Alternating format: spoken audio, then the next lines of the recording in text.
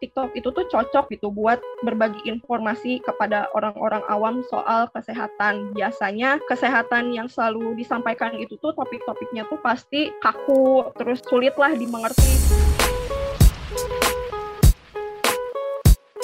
Selamat datang di Dialog in Dialog, tempat kita membahas tren terbaru komunikasi dan public relations. Ngobrol bareng Comms Expert serta industry leaders. Dialog in Dialog adalah podcast dari Dialog Communications. Jadi hari ini aku mau bacain sebuah artikel dari PR Week yang ditulis oleh Sarah Mahoney yang berjudul How TikTok is Changing Healthcare Marketing. Artikel ini tuh menceritakan tentang sebuah platform TikTok, bagaimana sih kalau misalnya lebih tepatnya mengubah perspektif bagaimana marketing dari si healthcare ini berubah gitu. Kita lihat dulu demografisnya. Kita tahu bahwa TikTok ini tuh udah populer semenjak pandemi ini, di mana di US itu sendiri tuh lebih dari 2 billion user dan 100 miliar per bulannya yang aktif user dan 50 milionnya yang checking di TikTok ini. Kebanyakan pengguna dari si TikTok ini tuh yang berumur 14 tahun bahkan lebih muda gitu. Nah, lalu bagaimana sih perspektif apa yang dimaksud dari si healthcare ini gitu, dari sisi marketingnya. Dimulainya dari si Nina Luker ini. Jadi Nina Luker ini tuh adalah seorang survivor kanker yang sudah stadium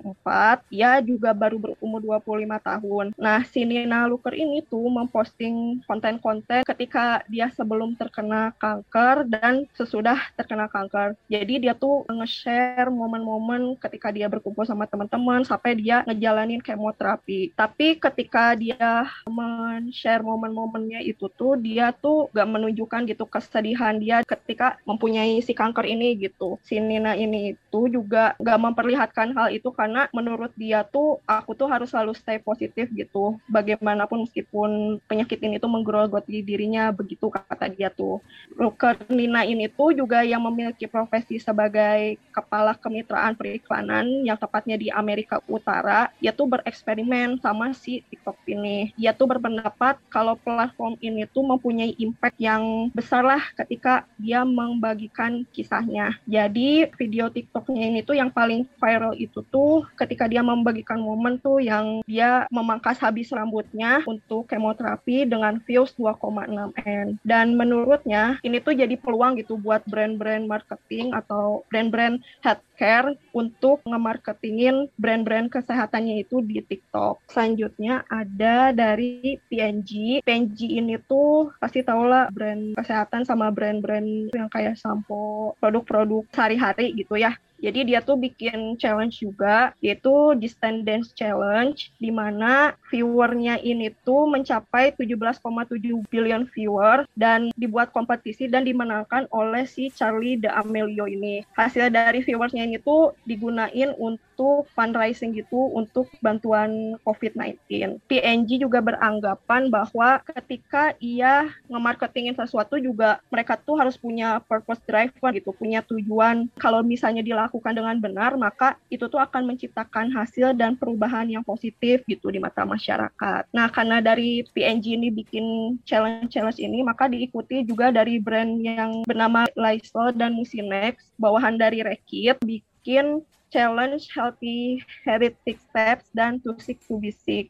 Nah, dari situ tuh tren ini tuh jadi meningkat begitu. Di mana juga Reckitt ini tuh mendapatkan banyak perhatian juga dari beberapa user, tetapi kalau yang aku lihat sih dari yang untuk challenge-nya Too Sick to Be Sick ini agak kurang sih sebenarnya. Nah, kalau yang Healthy Habit 6 Step ini tuh mereka tujuannya tuh untuk nge-educate orang-orang bahwa bagaimana sih cara kita menjaga diri kita sendiri termasuk orang-orang di sekitar kita begitu. Nah, selanjutnya dari situ tren itu juga diikuti oleh beberapa ahli kesehatan di bidang kesehatan lah pastinya. Mereka tuh berpartisipasi juga di TikTok kayak misalnya dokter, perawat, spesialis, dan Mereka itu buat konten-konten tentang tips-tips kesehatan, seperti tips kesehatan mental, kebersihan diri, dan lain-lain. Nah, mereka tuh nariknya dengan cara pakai lagu-lagu dan ngedance-dance gitu, seperti yang kita tahu di TikTok. Dan karena saking populernya si TikTok ini tuh, Amerika tuh beranggapan bahwa ini tuh bisa mengancam sistem keamanan nasional gitu buat platform TikTok ini. Tapi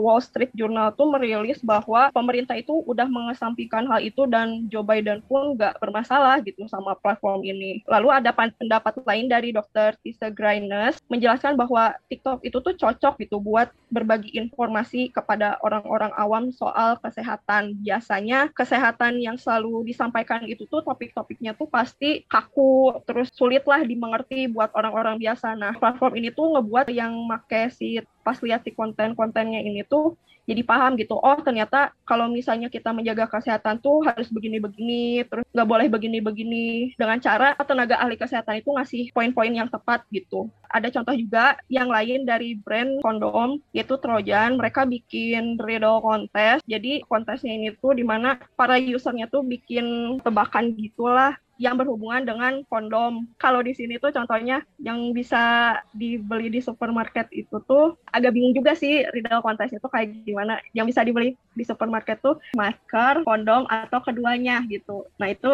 yang bikinnya itu tuh harus dari si user TikToknya itu. Atau yang bisa memberikan perlindungan tuh apa? Masker, kondom, atau keduanya, kan nanti jawabannya apa gitu. Macam itu mungkin aku sih pahamnya begitu. Roya Trojan ini juga bekerja sama dengan si Advocates for Youth di Amerika yang non-profit gitu. Tapi karena si TikTok ini tuh punya kebijakan gitu soal pembatasan pemakaian, maka lebih tepatnya ada satu perusahaan yang bernama WPP, yaitu perusahaan tentang alat komunikasi teknologi, mengumumkan bahwa untuk konten-konten yang dibatasi atau konten-konten yang bersifat 18 ke atas, yang pembuat konten itu tuh bisa memanfaatkan culture shaping impact dan reach di platform TikTok tersebut. Jadi PPP itu udah bikin perjanjian gitu sama si TikTok itu khusus untuk konten-konten ini. Dan kebetulan juga si TikTok ini tuh lagi ngembangin untuk konten-konten ini tuh dengan pakai API sama augmented reality begitu. Nah, tapi yang perlu diperhatikan juga untuk konten-konten yang seperti ini tuh bisa bikin